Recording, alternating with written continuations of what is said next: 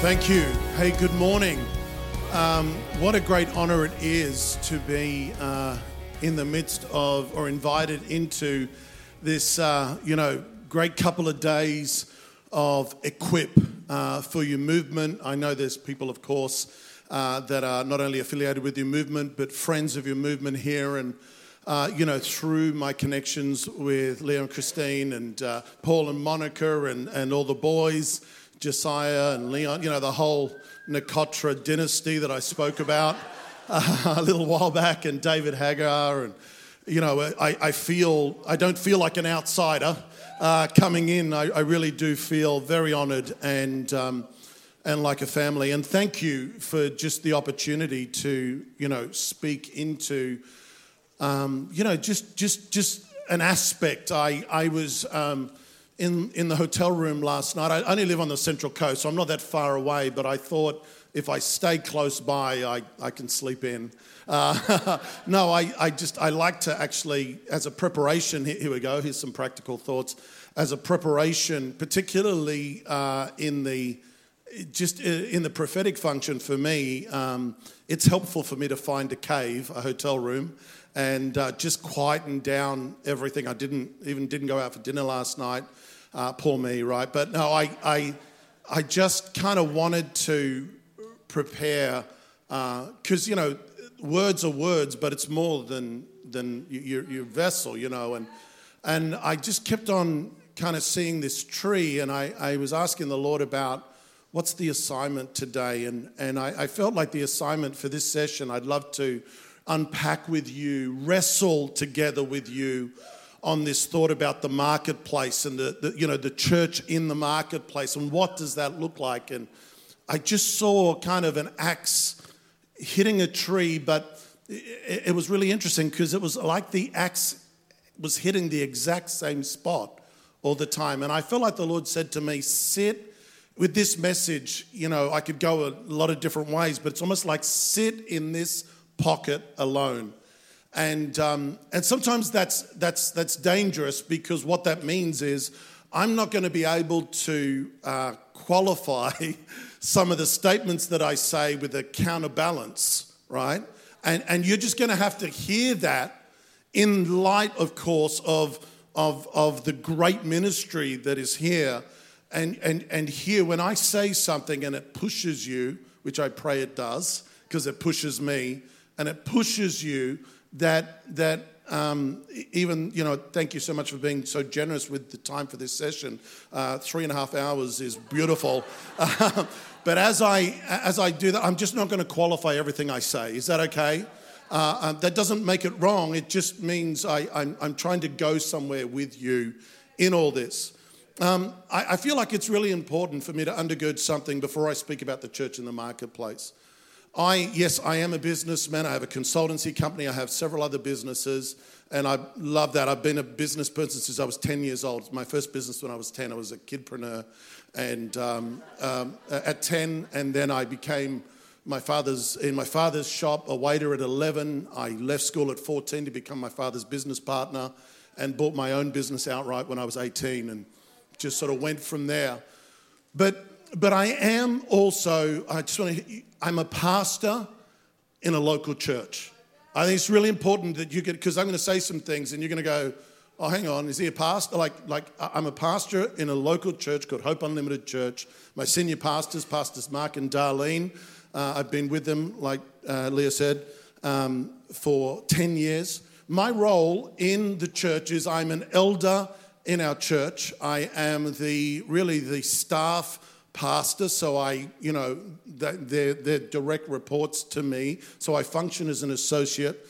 I also wear the badge or the title of marketplace pastor in our church. That means I have the responsibility to bring leadership and pastoral oversight. We have about 200 business people throughout we're a multi-site church on the Central Coast.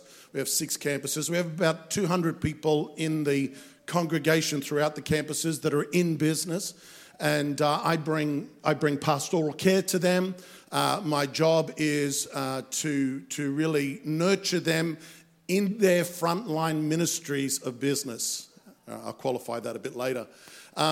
I am bivocational by design and decision, not by necessity. So I choose to work as a business person and also in the marketplace, and also a pastor in the congregational life of the church. That's actually I feel like that's a design by the Lord upon my life. It's also the design, by the way, of my senior pastor's life as well. He runs his own global media company, and he's the senior pastor of the church. That doesn't mean, by the way, that's what everybody should do.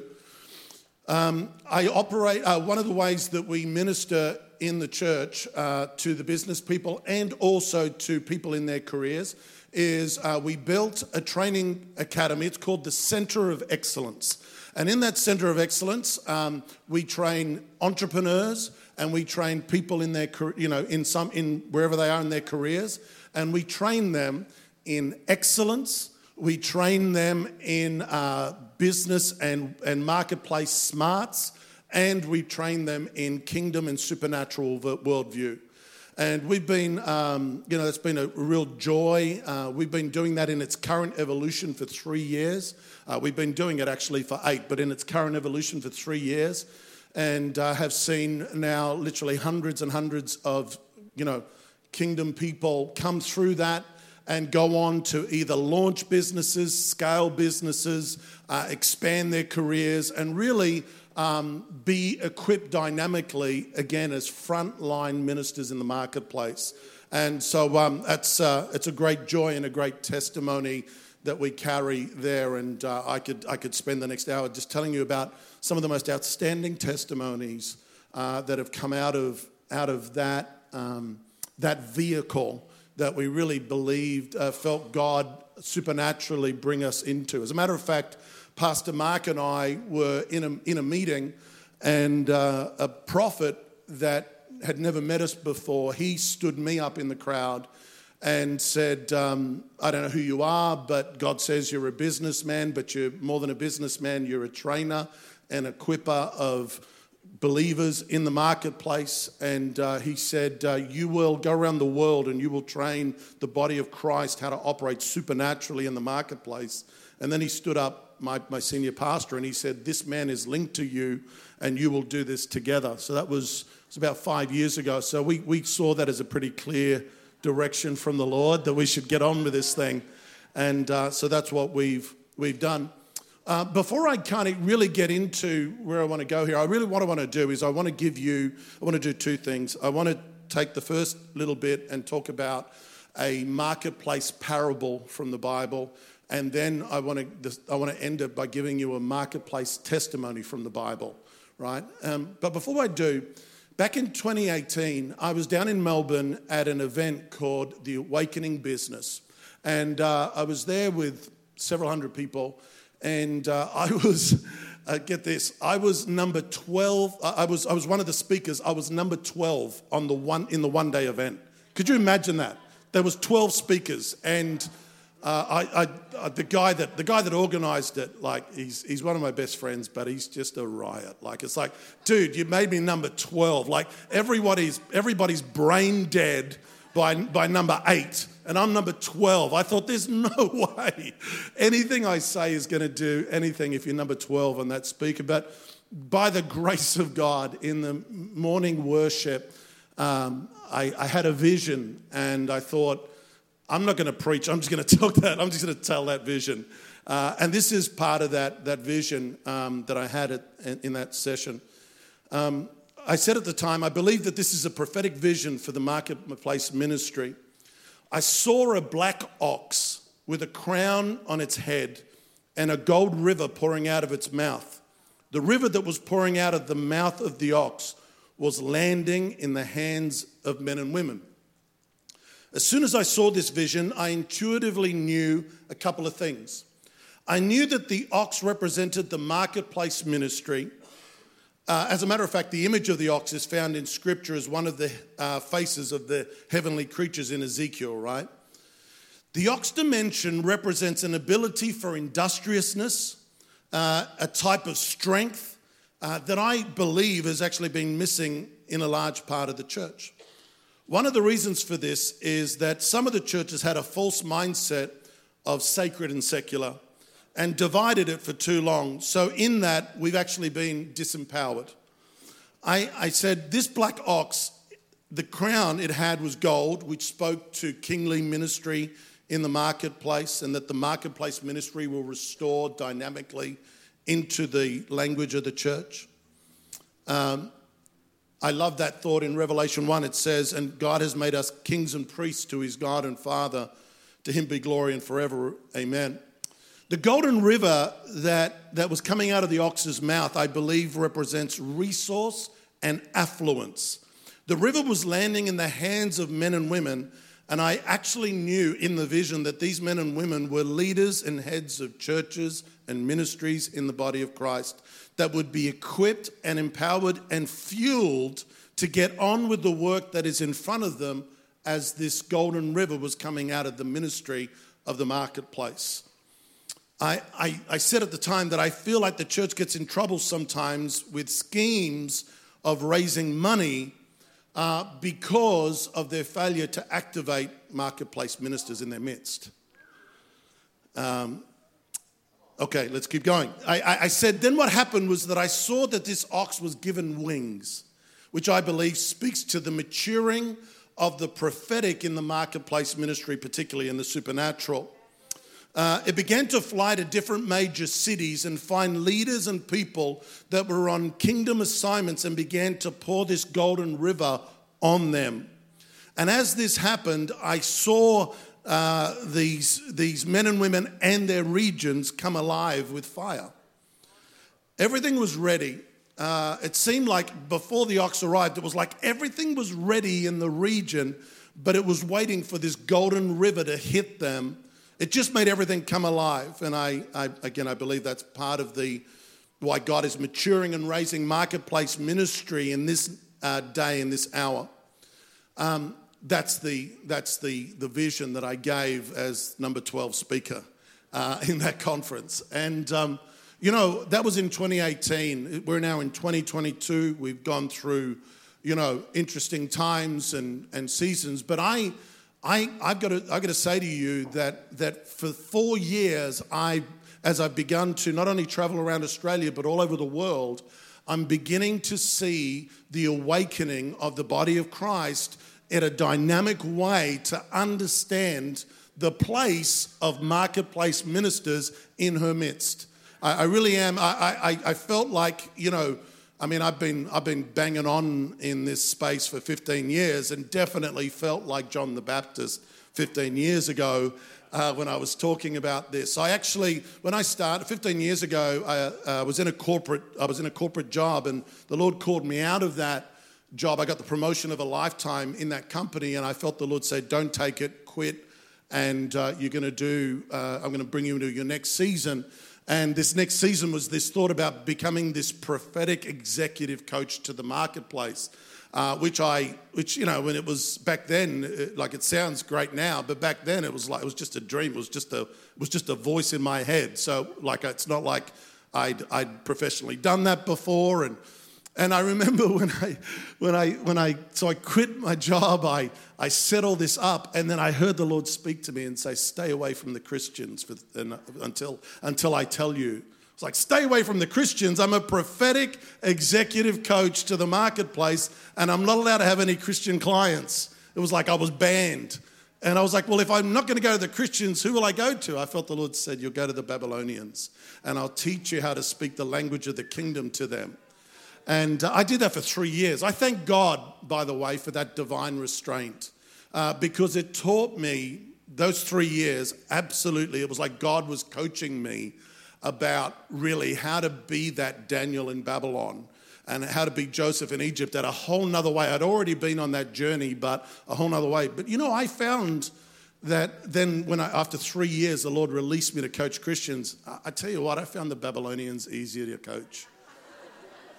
Honestly, Christians are tough, man. You guys are tough. We're tough. I'll tell you why. Because the Babylonians, when they're bleeding, they just want something to heal them and they'll take anything. But Christians, when you're bleeding, you'll hold every prejudice that you have and every scripture that you have to justify your bleed rather than allow God to heal us. It's tough. Like I tell you, I love coaching Christians, so don't hear that the wrong way. But I'm just saying it's interesting about where our prejudice lie. So let me share with you a marketplace parable. It's on the next slide, guys. Matthew 20, verse 1 to 7. And here it goes. It says, "For the kingdom of heaven is like a landowner who went out in the morning to hire laborers for his vineyard. And when he had agreed with the laborers for a denarius a day, he sent them into his vineyard." Verse 3, "And he went out in the third hour and saw others standing idle in the marketplace." Can you say with me, idle in the marketplace? It's really important. Verse 4, he says, "And he said to them, 'You also go out into the vineyard, and whatever is right, I'll give you.' So they went out." Verse 5, "And when he went out on the 6th and the 9th hour and did likewise." Now here's verse 6. "And about the 11th hour," like the day's almost done, he goes, "he went out and he found others standing idle." He's beside himself now. He's like, I've come to the marketplace all day, and now like the sun's about to go down, and he sees more people standing idle in the marketplace, and he says to them, "Why have you been standing here idle all day?" Now their answer is really telling. They said to him, "Because no one hired us." I got to tell you, I know that there's a pandemic in the body of Christ, and I've seen it for 20, 30 years. And the pandemic of the body of Christ is idle saints. But before we go, the saints, they should get off their blessed assurance. Before we go there, we're at a leadership conference, right? So every problem and every answer is leadership. So if the saints are idle in the marketplace, that's a leadership issue. I'm talking to leaders, right? It says here, they said, "No one hired us. No one gave us room. No one said that we could be industrious. No one made a way, opened a door, gave access. No one did that." I had the privilege, I've had the privilege several times now to be all over the world, but to go to Africa. And, particularly I've been in sort of Kenya, those sort of areas of Africa. And I'm an entrepreneur, so I see opportunity in everything, right? So I'm in Africa, and every nation I go to, my brain just is opportunity. Oh man, business. It's crazy. You got to turn it off sometimes. But in Africa, I saw something really interesting. I saw in Africa that in general, this is a generalized statement, so forgive me here. I saw that the women in Africa were generally very industrious. But I saw the men in general plagued by idleness. Not by a lack of opportunity, because as an entrepreneur, I could see the opportunities. I was like, this, like it could happen. But all of a sudden, there was this spirit of idleness that just was wasted potential, wasted capacity, wasted lives, just breathing, but not really living. And I thought, oh man, I understand poverty, systemic poverty and injustice and corruption, but along with all that, one of the big issues, even if you cleared systemic corruption and if you got, the economics into play and all the rest, one of the things that they still have to deal with is a culture of idleness, particularly amongst their men. And in the church, we have respectfully discipled idleness. I remember I'm a pastor. That's why I told you at the front, I gave you my resume.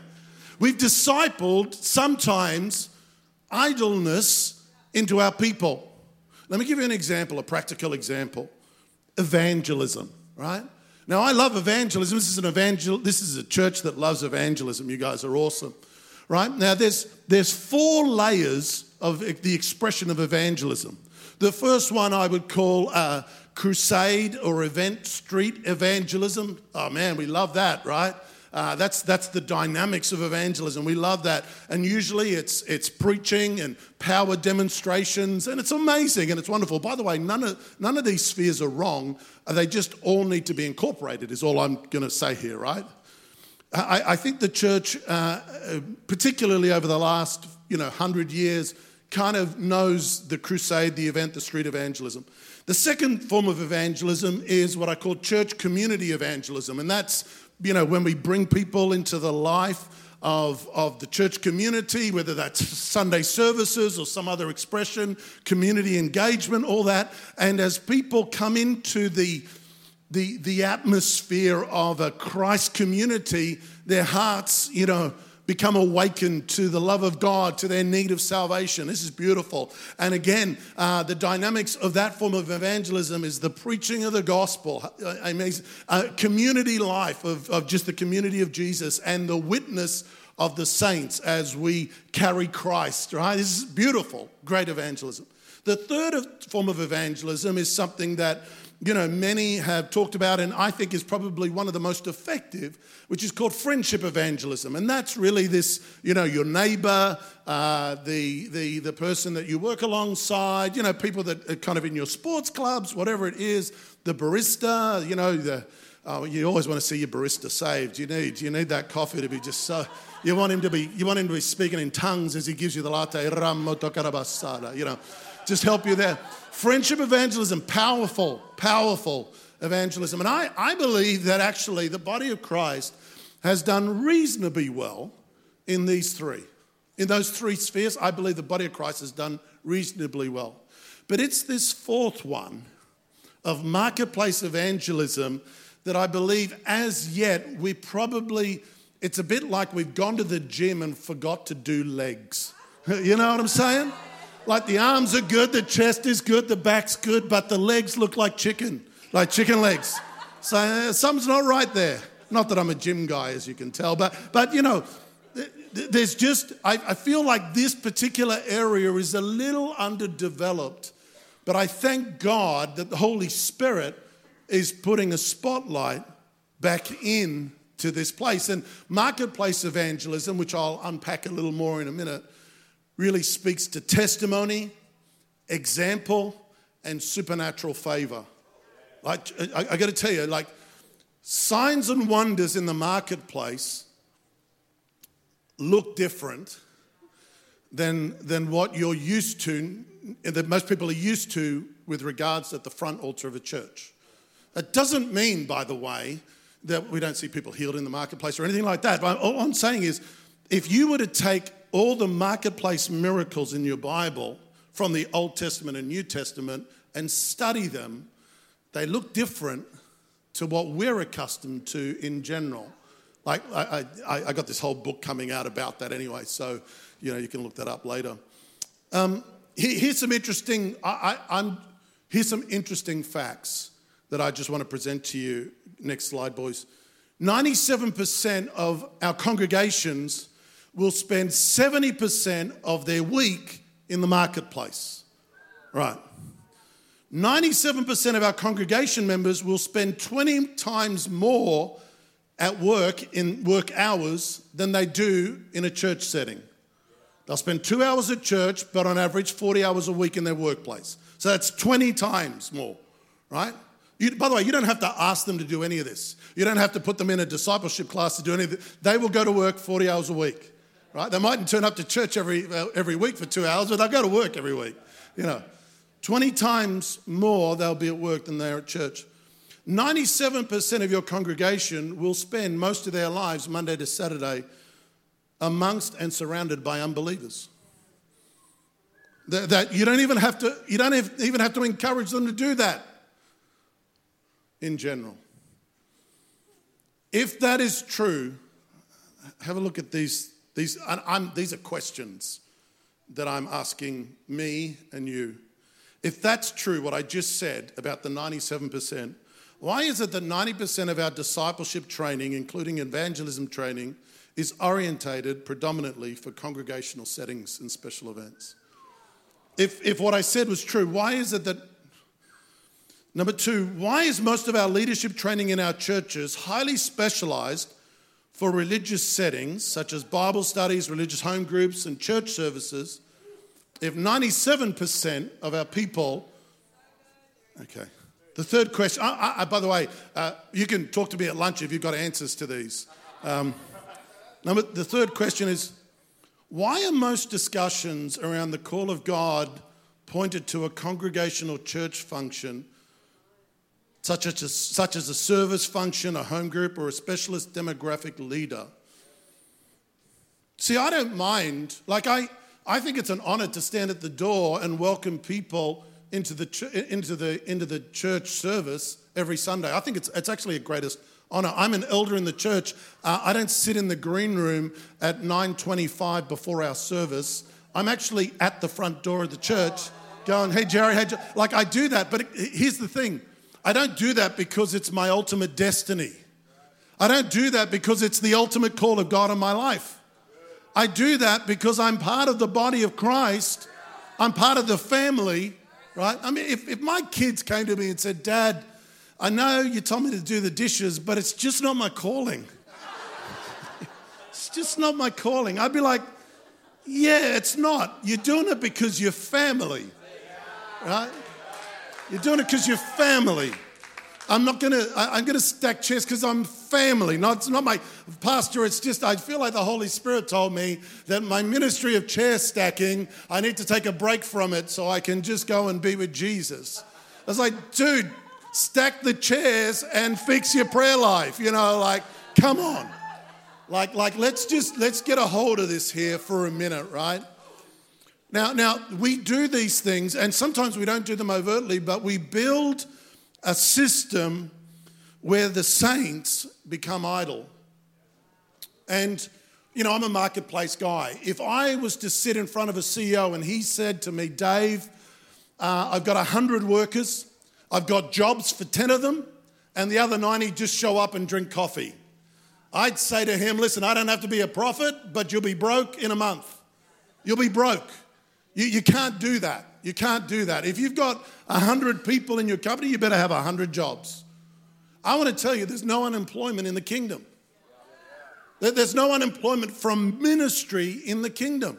There's no unemployment. There are different spheres of expression. There are different nuances of grace. But there is no unemployment in the kingdom. If you are a baker, if you are an accountant, if you're an entrepreneur, if you're a school teacher, if you're a stay-at-home parent, you are in ministry.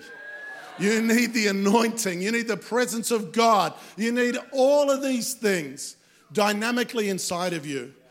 I speak to a lot of ministers who call me and say, oh, Dave, if they know our church, particularly in Australian standards, is kind of a large church and, several thousand members. And so they go, oh, man, if God would just bless my church and do that. And I'm like, well, what are you talking about? They're like, man, I've got about 100 people turning up. And I'm like, you know what? In Australian average, you're actually above par. The average Australian church is 70 members. But here's the thing that I say to them before they start talking about, oh man, if we would just grow to 300. I'm like, whoa. Before we have that discussion, here's my question for you. Are the 100 you've got fully activated in their callings and their assignments? Are they fully activated? Like, are they in? Are they living Christ and manifesting Him irrespective of what they do? Are they fully activated? Well, you know the answer to that, right? Most pastors, if they're honest, half are, half aren't. I won't tell you which ones are, which ones aren't. Would probably say to you, well, about 10% are really locked in. And I'd say, well, what a great opportunity for you to activate the other 90%. Better go and figure out how to do that. Better go and figure out what's in the Word about how that other 90% gets activated. I think that sometimes, I'm talking to pastors and leaders, I think sometimes we forget how glorious the new birth experience is in the life of an individual. C.S. Lewis said, if we could see one another in the Spirit, it would take all that is within us not to bow down to the glory of God in each of us.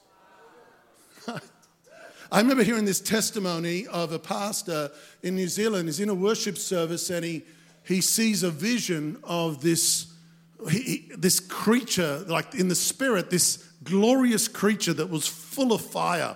And he was like, oh God, this is amazing. Like, is that you, Holy Spirit? And the Holy Spirit said, no, that's not me.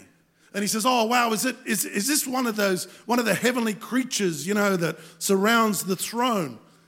And the Holy Spirit said, no, it's not. And he said, well, Lord, who are you showing me? What am I seeing? And Holy Spirit says to him, I'm seeing what you look like in the spirit world. I'm showing you what you look like in the spirit world. Every saint is a vessel of the living God. We're the gate of heaven. You understand? Like when God wants to land on the earth, he looks for a gate. Those gates aren't the doors of a temple any longer or a box. They're a person. They're a human being. They become the living temples of the living God. God, I need you to show up in my workplace. That's why you're there. Oh, you don't understand the principality that's in my workplace. If the Spirit of God is in you, you are the greater principality. You are the dominant principality. The devil's not powerful enough to stop any one of us. He's just not. Because the devil's not powerful enough to stop God in you. So what he must do is get you to stop God in you. To drop your vision. To scandalize you so that you don't actually believe that God could do anything through me. To believe that, well, no, I'm unemployed. I'm just, holding out. I'm just trying to last until Jesus comes. How are we doing? We doing all right? I'm really passionate. Like I am. You can hear it. I'm really passionate about the activation of the saints. I feel like, come on, like if you really think about it, 1 out of every 3 people in the earth have a confession of Jesus Christ on their lips. That has never been in the history of this planet. 1 out of every 3. 2 billion people, and some variation, declared Jesus is Lord today in the earth. We might still be the minority, but not by much. Not by much. Like think about that for a moment. Not by much. If 1 out of 3 is a believer, and we can get most of those ones to lead another one, we become majority pretty quick. Like it's not as far as it seems. Like, Babylon is like this mirage of a mega thing that's just, it's big and all the rest. It's 1,000,000 miles wide, but it's 1 inch deep. Truly, it's 1 inch deep. I mean, that's the testimony of Daniel, right? The testimony of Babylon in full tilt, Nebuchadnezzar on the throne. I mean, full tilt, everything against him. He's young. He becomes a eunuch. That's a bad day for a 16-year-old. He gets dragged in chains to a foreign land. They believe that he gets tattooed with the gods of Babylon onto his body. They change his name to the name of one of their demon gods. They send him to Satanism school for 3 years and he gets high distinctions. What? Come on, do you know what some of the historians, do you know what some of the classes he was doing? He had to learn how to read the stars. He had to learn how to read the entrails of animals and understand how the Babylonian priests predicted the future. Like that was his classes, right? Because he's about to go for a job interview, he and his buddies. And the job interview is to determine whether he can serve in Nebuchadnezzar's court. But to serve in Nebuchadnezzar's court, you must prove to Nebuchadnezzar, the king, that you can touch the spirit world. Because that's the job interview, that we don't get to hear the dialogue. But somehow, out of the interview, Nebuchadnezzar looks at the soothsayers and the enchanters in his court, and he says, these boys are better than you, 10 times better than you. 10 times better than you at what? At seeing in the spirit. Isn't that amazing? Like, I'm trying to lift your vision for the guy sitting in your back row who yesterday was addicted to to alcohol and beating his wife, and he got saved on Sunday in your church. I'm trying to give you a vision for what that guy with the Spirit of God inside of him could become, could do. I just think we need to capture that vision. Because otherwise what we'll do is, respectfully, we will coach idleness in our members and then get upset when they don't engage in the things of God. Like that's where we're at, right? Think of the opportunity, just between you and I, think of the opportunity around business. Just here in Australia, let me give you a stat. In the late 1980s, the average amount of money you needed to start a business was $85,000 in the late 1980s. It wasn't just because the interest rates were at 17%. It was because most businesses needed some sort of brick and mortar, a shop, machinery, tools, all that sort of stuff. So it was about $80,000 to start a business. In 2010, in Australia, the average cost of a startup business is $3,000. Because majority of them were online. It's actually cheaper now. Now, having said that, 90% of businesses blow up in the first year, right? But that's only because they haven't come to my entrepreneur school. I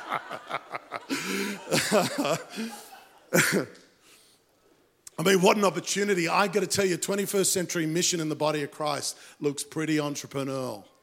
If you say, oh, well, he didn't say anything prophetic, let me tell you that statement right there. 21st century mission in the body of Christ is going to continue to look more and more entrepreneurial, right? Particularly metaverse and as we get into the whole digital space. I mean, 70% of the jobs that will be around in 2030 aren't even in the earth today. We're in a seismic shift, and there's an opportunity. I believe Holy Spirit prophetically has been pushing into this message of the marketplace to prepare the church so that she's already paddling out before the wave's even here. Because that wave's coming. You saw, right? I mean, all COVID did was accelerate it, right? Push everybody remote. I mean, that was always going to come. It was just 10 to 15 years away. It just happened now, right? The church was way behind digitally. Most churches still had a terrible website and had no other presence online except maybe a daggy Facebook page, right? All of a sudden, 80% of the churches in England went online in a matter of 3 months. Come on, if even the British can get it. No, I'm kidding. The church was 20 years behind digitally. I think it's still 10 years behind. But there's a window of opportunity, and I believe that providentially, it's why God is breathing on this marketplace movement. Bill Hammond, a great global prophet, in early 2000 wrote a book called Apostles, Prophets, and the Coming Moves of God. In that book, he prophesied that remember he did this earlier, he said by about 2010, the church will have figured out to some level what apostolic ministry is. And he says between 2010 and 2020, they will begin to figure out marketplace ministry. And he believed by the time we get to 2030, that there would be a move of God called the Army of the Lord, where the fivefold were in place and the saints were going to be dynamically activated, not just within the confines of their congregational settings, but actually to the totality of their kingdom expression. Phenomenal. I really believe that. All right, we're doing okay, right?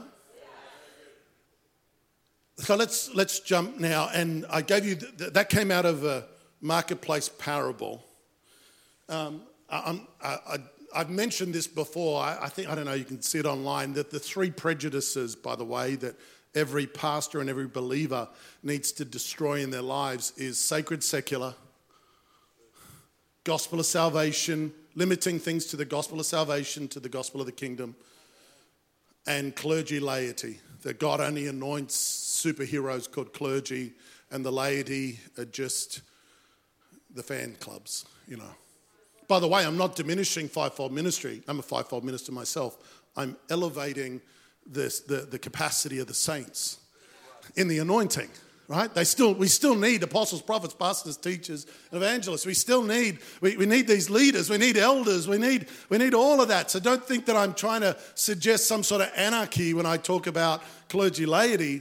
What I'm saying is that the thought that the laity get a light milk anointing is a scandal. It's a scandal. Just you're anointed differently. You have a different function. We still need leadership. We still need all of these other things. Sacred secular is this thought. What if church planting in the 21st century, yes, looks like planting local congregations in a region, but what if some of those congregations don't necessarily look like a building with a microphone and a worship band? And what if that local church plant looks like a business? I got some dear friends of mine who I mentored, and they own they felt the Lord speak to them in 2005. They love the Lord, love church, all of that. They've been part of actually pioneering some local churches in our region. They felt the Lord speak to them and say, I want you to not only continue to push hard in your local church, I actually want you to build me a church in the marketplace. Not separate, but as part of the extended vision of the church you're in. Church in the marketplace. And so what they did is they got involved in the childcare industry. And so now this is 15 years later, something like that. And so here they are. And you can look them up, by the way. Their childcare centres are called Little Miracles. Little Miracles. They have 12 childcare centres throughout Sydney. They have over 300 staff members, 300 staff on their books. They take care of 1,000 children every week and their families. So I want to just give you a scope here. So every staff member, 300 staff members, so let's go their staff members and their families are part of their marketplace church. So for every one it's 4, so let's go 1,200 people, right? Every child is a part of a family. Let's call the family 4. So you've got 1,200 and you've got, 4,000. So they've got a church in the marketplace that every week ministers to 5,200 people. It's a mega church, right? It's a mega church. They invest over $150,000 a year in training their staff, upskilling their staff in the marketplace. But when you see their program, which is called Wholehearted, you and I would know that it's actually discipleship without the scriptures. But every principle of the kingdom. As a matter of fact, they built their company on a thing they called the culture of honor, right? Which is just kingdom all the way. Do you understand? That doesn't replace, by the way, they're in the front row of our church every week, worshiping God. She's actually one of my key intercessors. Oh, as far as intercession, they have 3 intercessors on staff and 2 volunteer. I built a program for them that helped the CEO and the intercessors be able to communicate together so that they could give spiritual intelligence to one another between the CEO and the intercessors. The intercessors meet every week and they send a report to the CEO every week, and he sends prayer requests to them every week. And they never make, listen to this, they have a thing in them, they never make a major decision of purchasing or any major move without first having filtered it through the intercessory funnel. Amazing, right? So you understand when you don't have a sacred secular prejudice, you understand there's not a problem with what I've just done there. And none of that invalidates the local church. Can you imagine, like for them, the local church, what we do for them, man, like we're partners in the ministry. They're just coal-faced ministers. As a matter of fact, the front door of our church is not the front door of our building. It's the front door of their centers. Isn't that amazing? They got a mega church. That's one. They got a mega church. That's amazing. All right, let me give you this thought of this marketplace testimony. Marketplace testimony. So I'll give you a marketplace parable. This is a marketplace testimony. So this is in your Bible. In Acts 18, we see Paul. He's leaving Greece. He leaves Athens. This is verse 18. And he goes to Corinth. And he found a certain Jewish couple called Aquila from Pontus, who had recently come from Italy with his wife Priscilla. I love the Italians, right? Because Claudius had told the Jews to get out of Rome.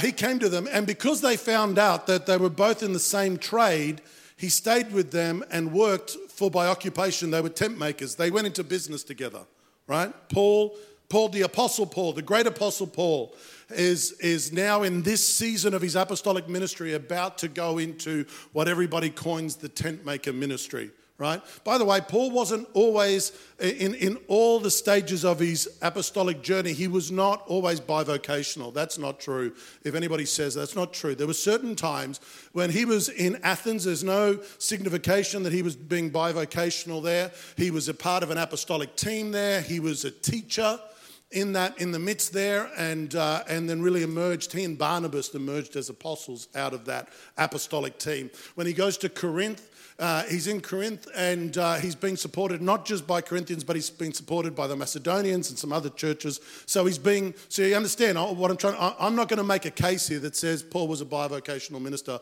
all his ministry, because he wasn't. But nevertheless, when we get to this point of his journey, he's now at Corinth. I'll just speed through it. He's at Corinth, and he hooks up with Aquila, Priscilla. They go into partnership together in this tent maker ministry. Now, in Australia, we've got really poor tents. I mean, it's not like Africa, right? We don't need to keep the lions out. We just got to keep the koala bears out, right? So most of our tents are pretty weak. They're just nylon, little sticks. Nothing. Big gust of wind will break them down. But in that day, a tent that was made of leather, right? A tent was a big deal. Like, it was almost like a house, right? And the major customers for tents was not just mum and dad. It was the army, right? The Roman army particularly was in greater need of these tents. And as a matter of fact, historians believe that Paul's parents, the Apostle Paul's parents, must have been in the tent making trade as Jews, and it was because they were so esteemed, because it was such a valuable and lucrative trade, that the Romans gave Paul his Roman citizenship from birth as a favor to his parents. Right? So what I'm trying to say to you here is, when Paul and Aquila and Priscilla come into business, it's not a side hustle. It's not a side hustle. It's a serious concern. And so what happens is that they kick this off, and then Paul's got to go and do some things, and they come down to Ephesus, and Aquila and Priscilla stay. Paul goes and does some other things, and they set up shop in one of the two agoras. The agora is the marketplace, by the way, in Ephesus. Ephesus was such a large city. It had two marketplaces. In the marketplace, four things happened: economics, civic, government leadership, culture, and art, culture, art and culture. And so Paul, Aquila, and Priscilla set up shop in one of the agoras in Ephesus. And when Paul comes back after his journey, a couple of things happen. When Paul comes back, he goes and he tries to preach the gospel in the synagogue, and everyone's happy for about 3 months. But you know Paul's thing, he gets a bit rowdy and a bit controversial, and they kick him out. And so he goes next door, and he hires, doesn't get given, he hires this Hall of Tyrannus, right? Now, the Hall of Tyrannus, it's really interesting. Historians believe that Paul not only paid for the rent of the Hall of Tyrannus, but that he also, Aquila and Priscilla, also through that business, underwrote Timothy and Titus's living expenses, right? He actually carried this team, like he paid for them. He was like, boys, I got it. Like, let's get onto this. We got it covered. And it says some really interesting things begin to happen as they get into, think about this. Paul has planted, he never really planted churches. He unlocked kingdom, and churches manifested as a result of unlocking kingdoms in a region. Right? Because the distinction of an apostle is not that they plant churches, because you'll find some apostles in the New Testament didn't actually plant churches. They were in churches, but they didn't plant them. The sign of an apostle is that they unlock kingdom in a people, a place, or a sphere. That's the sign of an apostle, right? They have an ability to unlock kingdom in a people, in a place, in a sphere. And then out of that comes the need to establish great churches. But you see, what happens is if all you do is establish churches, but you don't unlock the region, the churches are going to struggle. The churches are going to struggle. It's why we need apostolic ministry. It's why when pastors alone try and plant churches, they're at a disadvantage because there wasn't the apostolic prophetic that came to deal with the spirit world, to deal with the territorial spirits that had locked up that region, right? So I'm getting off track. Sorry, hit that, same thing. Okay, so here we go. So as this work gets deeper, as they're going on, some crazy things start to happen. One of the things that starts to happen is every day, Paul in the afternoon, after he finishes in the marketplace, comes and he opens up the Hall of Tyrannus and he comes and he uses it as a training center, right? And some of the people get so excited about what's going on and can see the glory on him that they start pinching some of his work clothes. The Bible calls them aprons. Now, the apron wasn't back then an early church fashion thing. It's not like, oh yeah, I'm wearing overalls, like, no. No, apron was like a high-vis vest. And let me tell you, a high-vis vest, it's not fashion. It's just safety, all right? Let's just get that, right? It's just safety. So they start pinching his high-vis vests and some of his work stuff. The aprons were actually what he had to put on him because as they're tanning the leather, that was toxic. And they start pinching his dirty work clothes as they leave, and they take them and they start putting them on their sick relatives, and all of a sudden God starts manifesting marketplace miracles in the city. Because that's what happens, see, when you unlock the marketplace. Crazy stuff happens. Nothing wrong with bringing them to the altar, they just didn't have an altar to come to. It was just a training center that was every afternoon. So they had to get clever about what they were going to do. Some boys, the sons of Sceva, get cocky and start thinking, oh well, we can do this, and they get beaten up and all that.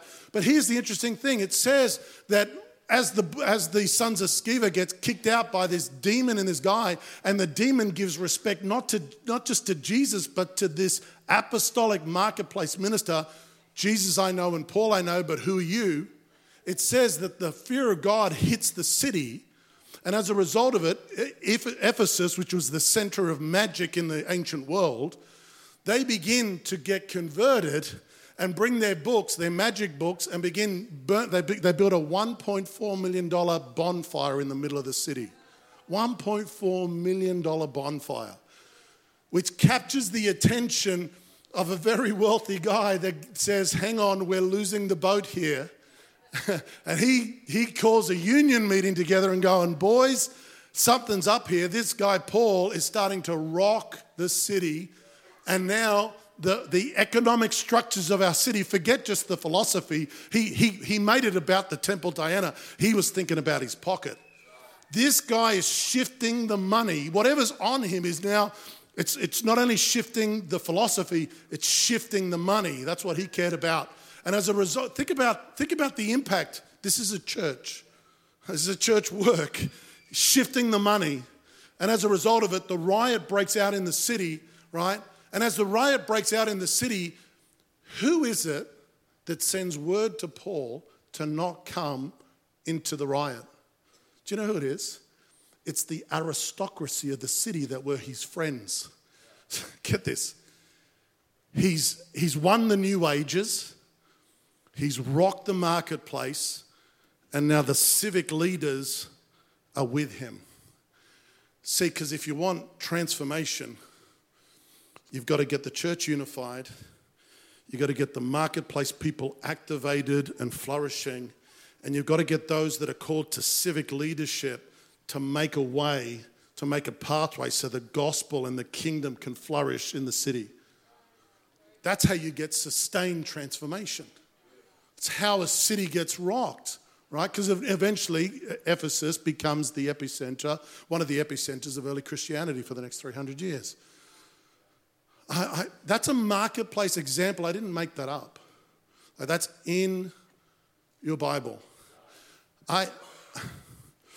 There's lots we could go, but I just want to say to you, God is awakening this area, and I just think that as leaders, as pastors, as great people, we just need to look again at this particular aspect of our churches and just say, Holy Spirit, how do we deliver us from idleness and deliver us from coaching idleness?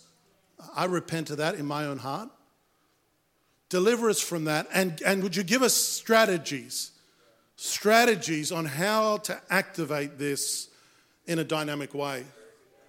Would you stand with me? I feel like I've preached an anointing into the room.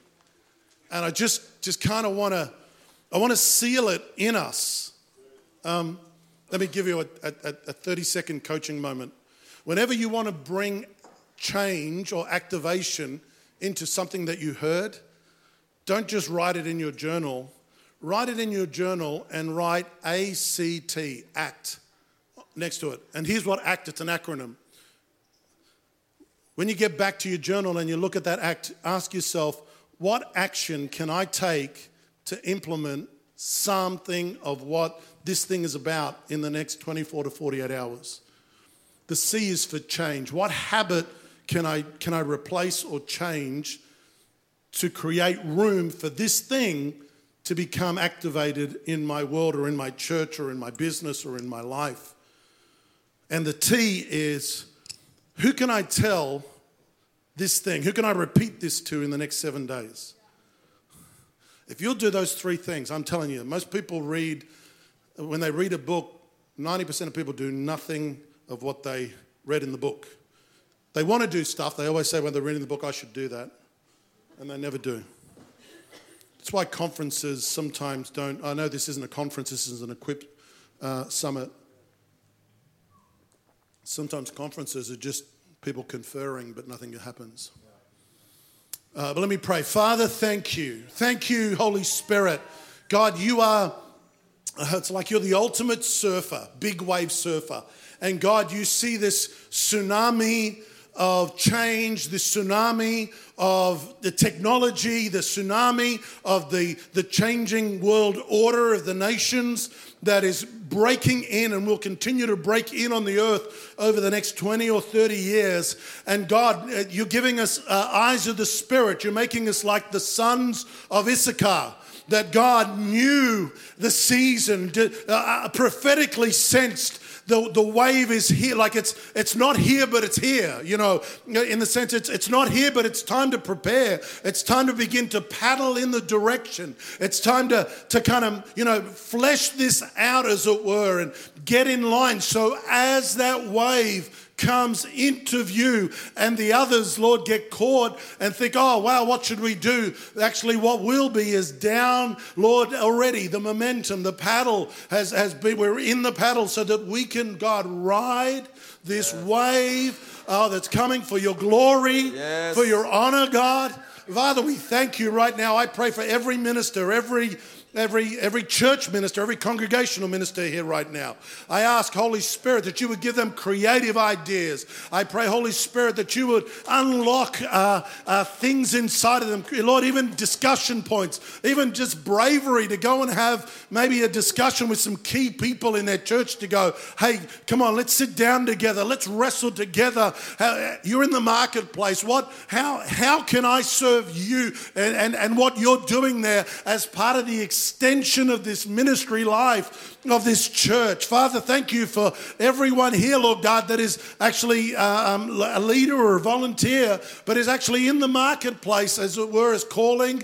And I thank you, Holy Spirit, for fresh vision. I thank you that we are, Lord, while we're sheep in the midst of wolves, Father, you give us a grace to be snakes and doves, God, wise as serpents and harmless as doves. God, you give us a technology that literally, God, confuses Babylon and buckles every system that would try and hold back the kingdom of God that is within us.